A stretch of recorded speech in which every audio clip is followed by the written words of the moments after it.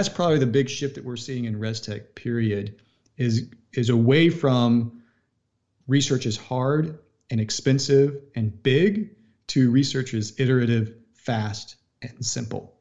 And once people start to really engage with that new framework, it's really exciting to see where they take their businesses.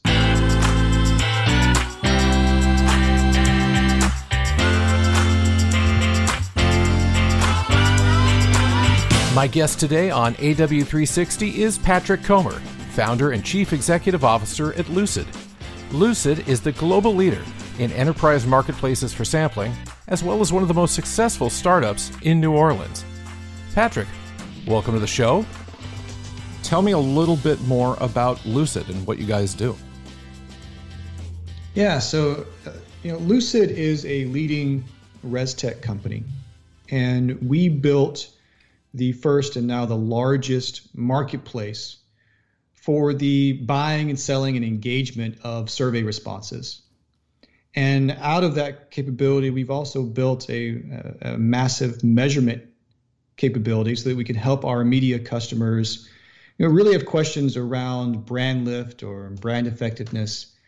Our platforms allow them to get the scale on a global basis to really dig deep into campaigns and learn more about how effective they're being with their advertising. And if I'm not mistaken, you actually are responsible for coining the term ResTech. Is that right? For better or worse, and I think better, yes, that is the case. and what was the genesis of that? Well, honestly, I've been in the research world for about 20 years. And as that space has become more tech-focused, and I think a good advertising word would be programmatic, that two things have occurred. One, it's been harder to explain what we do to most people. But importantly, we've seen other industries and other ecosystems gain a lot of value about focusing on the technology, focusing on the digital transformation that's occurring in those environments. A good example, of course, is ad tech or martech or even fintech. And so we needed a platform that we could focus not only whether that's an investor or a future employee, but really just highlight the success that technology firms are having in and around research to transform and change that industry. So ResTech is all about the fast-growing, exciting, new digital companies that are really elevating and changing the way everyone can really engage with anything from a survey to an insight. Well, as somebody who is a huge fan of both surveys and just data in general, this is of massive interest to me. My problem, of course, is that I'm not involved in that field. But if you can't take me through how the platform works. So let's say I'm looking to measure the effectiveness of a particular campaign. How do I then take that to you, ask the question, and then where do you guys go from there? Well, we've tried to make measuring a campaign, say, effectiveness really, really simple and extraordinarily scalable. So we have a platform, a user interface where you can literally upload all of your links and all the necessary components so that we can help track a given campaign.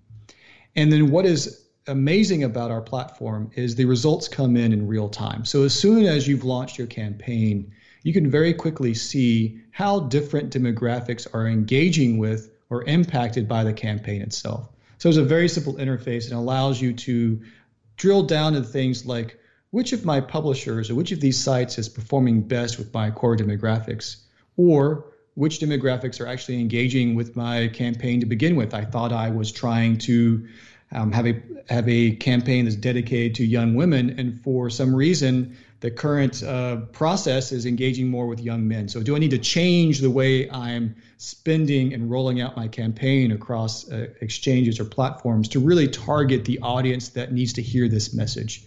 And the key thing that we really brought to the table was, one, that real-time response to what's happening in the campaign in field, but also really the scalability. Historically, it was kind of hard and slow to do media measurement or media, campaign effectiveness. It took weeks or even months to get an answer. And it was really only the largest projects, the largest campaigns that were worth engaging with because honestly, the sample size was small. What we've brought is scale so that you can run small campaigns, you can really dig deep, you can get answers quickly. And then there's that global aspect as more and more customers don't just want to see what's happening in the US. They want to understand all their markets, whether it's a significant and larger market like the UK, but a lot of our customers are now thinking about Southeast Asia, whether that's in Malaysia or Philippines, et cetera. So it's the global capability, which is really exciting a lot of our customers as well. And what challenges has that posed? I mean, obviously operating in different countries that are English speaking is one thing. Operating in different countries with, different language concerns, different privacy sort of regulations, that's got to pose some challenges for you guys. Well, one thing that is interesting about the research industry is that we've been held to a higher standard of privacy than a lot of other industries, meaning that none of our data that we can collect can be used for marketing or advertising purposes. And what that means is that out of the gate, we've always been a consent-first industry. We've always been in the what I would call ethically sourcing of data, and so that the users know that the data they're giving is being used for these research purposes. So as things like GDPR and other regulatory regimes come into play, whether that's California or any other country, it's been a part of our standard process to make sure that we're abiding by those standards. And we actually provide kind of a consent platform to our customers because they know that in any language, in any country, we're collecting consent out of the gate, and we're abiding by those local regulatory, requirements to make sure that any data that we collect is really on the ethically sourced and regulatory side of the equation. Going back a little bit, you mentioned that, these types of results used to take months to receive. How hard has it been for agencies working with you to all of a sudden have real-time access to this data and then adjust accordingly? Is that kind of a surprising thing for them? I completely understand how it's a distinct advantage for them, but obviously they're used to a world, or were at one point used to a world where these things took days, weeks, or months versus minutes or hours. What sort of response have you seen in terms of the capability to sort of analyze the data, turn right around and adjust sort of on the fly, as it were? And you ask a great question, because it's one thing to think you want to know the answer, and it's another thing to activate on the answer as it comes in. I'll bet. Right? And there are two major surprises that come out of it. One is a lot of our agency customers have spent a lot of time building targeting for audiences, whether that's a lookalike model, first-party data, third-party data sets that are purchased. And the first insight that really comes through with a lot of our customers is that they need to improve their targeting, because, as I suggested before, if you're targeting young women and you realize that that's not reaching the audience you want, two questions come up. Why are we not reaching the audience we think we bought or we think we created? And then how do we go about changing it? So that's literally the first kind of challenge, is really understanding in real time the quality of the targeting and really doing some data or audience validation around that. The other thing that comes up pretty quickly is I now want to change my purchasing, how I've rolled out my campaign now that I see some results. And that's not usually the mode of a lot of our agency partners. Sometimes it's a set it and forget it mentality. And so creating this new behavior of I've started my campaign, I can see which outlets are performing, which publishers, which platforms are creating the most value in terms of whether it's effectiveness or brand lift, but also even reaching the target to begin with and adjusting those on the fly and seeing how things change from there. That's a new behavior. That's a new capability. Eventually, our customers say, I now want to integrate that into my actual platform for campaign management so that those results of effectiveness and how the campaign is being perceived by my target audience, I can now adjust in the platform that I'm actually using to purchase media in the first place. So there's this kind of understanding and process of enlightenment that occurs. And then really, I think most of our partners want to create less work, not more. And so direct integration into their primary platform starts to make sense. This is why, for example, we've done such integration work with, for example, the Trade Desk, because our customers want to use the Trade Desk to obviously manage their campaigns and do that work, but also be able to see the effectiveness, see the measurement, and then make adjustments as they see fit. And I see more and more integrations into the platforms that our customers use as a real push that we've been making over the next couple of quarters. And to date, how many platforms are you guys, working with? Broadly speaking, it's in the hundreds because we're directly integrated into most every single data collection platform you could think of. Everything from SurveyMonkey to Qualtrics to a huge supply chain around having users or respondents be able to engage into these surveys. On the media side, we've growing number of integrations, probably in the multiple dozens. Some of the key things that have happened more recently is integrations on the data side, like a Samba TV, so that our customers can engage with connected TV directly with our platform. So it's a big investment for us as we continue to move through our queue of integrations. It's not that we don't have a lot of integrations to do. There's a whole queue, and honestly, moving through that quickly is one of our key strategic points right now.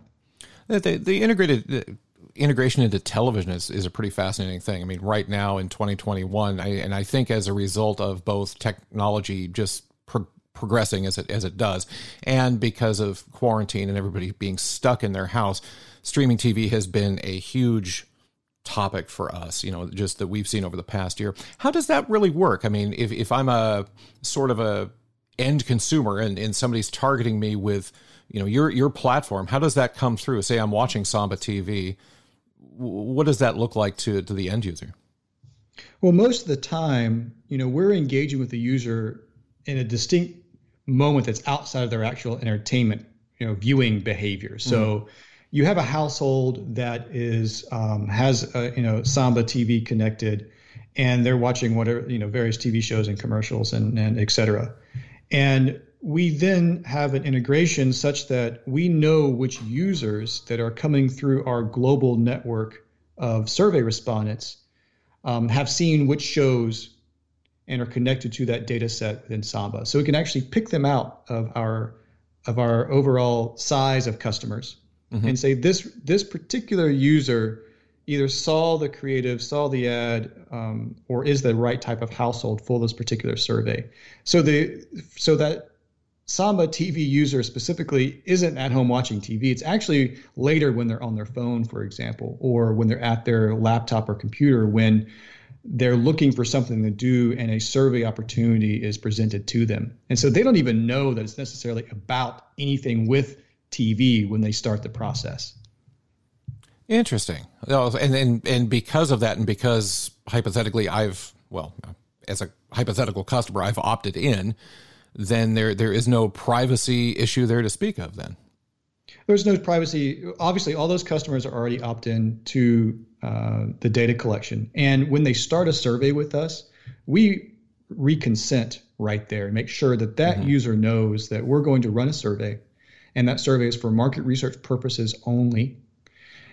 We can't use that data to resell or remarket to them in any way, shape, or form. But it's happening at a different moment than the actual viewing of the advertisement or the media itself. So we've separated those two things out so that we're reducing the bias, because if you do it at the same time, that can create a very different bias to the data. And if a user knows that they're walking into a survey about a particular thing, it could also bias the outcome. So we create more of a random, more of an anonymous process, and that creates a richer, more just a better quality data set. So you guys tout that you have north of 400 million unique respondents, which is a lot of people, to say the least. Indeed. And the vast majority are out of the U.S., so we have a significant portion of the U.S. population. It's almost the entire United States at that point. Of those people, how often are they responding to surveys? That's a fantastic question. And the reality is I haven't looked at this data set in a while. So if I think back a few years ago, like the average user was taking maybe one survey a year. Because if you think about it, how often do most of us actually intentionally take a survey? Now, that being said, there's some users who like to take surveys more often, and so you may see them take a survey a month, a day, a week. There are some more active users, and there's some more passive users that take it once a year, once every couple of years.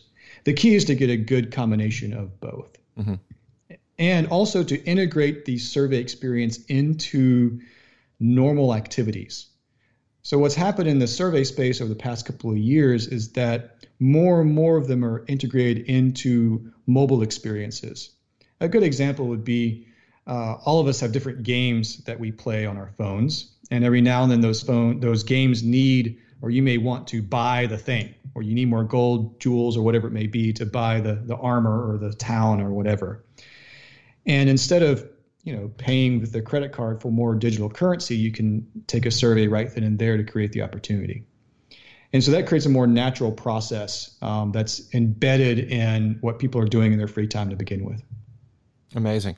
And so let's say I am a new client of yours. Okay. And I come in and I want to know the effectiveness of a campaign, but I think right out of the gate, I want all the data, which I think, most of us who have kind of been on both sides of it realize that, you may want to take, I refer to them as baby steps, small steps, what have you. What sort of process do you guys have in place to kind of guide new clients in terms of using the platform and really getting what they need out of it rather than just going, all in and saying, give me everything. And then, presumably coming out the other end of it going, okay, now I have too much data. That's a great question. I mean, one of the things that Lucid really talks about is our customer success teams. And so specifically in our measurement business, those teams are incredible because we recognize that we're changing some of the behavior on the agency side or the media side in terms of how they approach data collection and the speed of it and the scale of it. And you're absolutely right that left to our own devices, we may set up the wrong thing. And so it's been important to us to templatize and to standardize a lot of this data collection so that we're not reinventing the wheel or creating too many challenges in the data collection.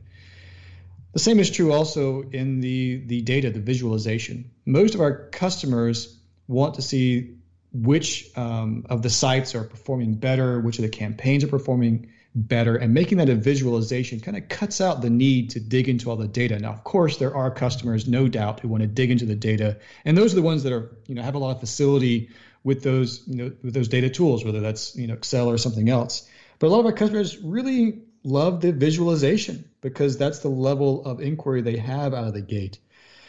So a successful customer engagement is really helping them on the path to more scale and more speed and more clarity on their audiences, but also being there to hold their hand from a customer success standpoint when it's required, both on the front end, but also, as it were, in the back end when the data is particularly available in their hands.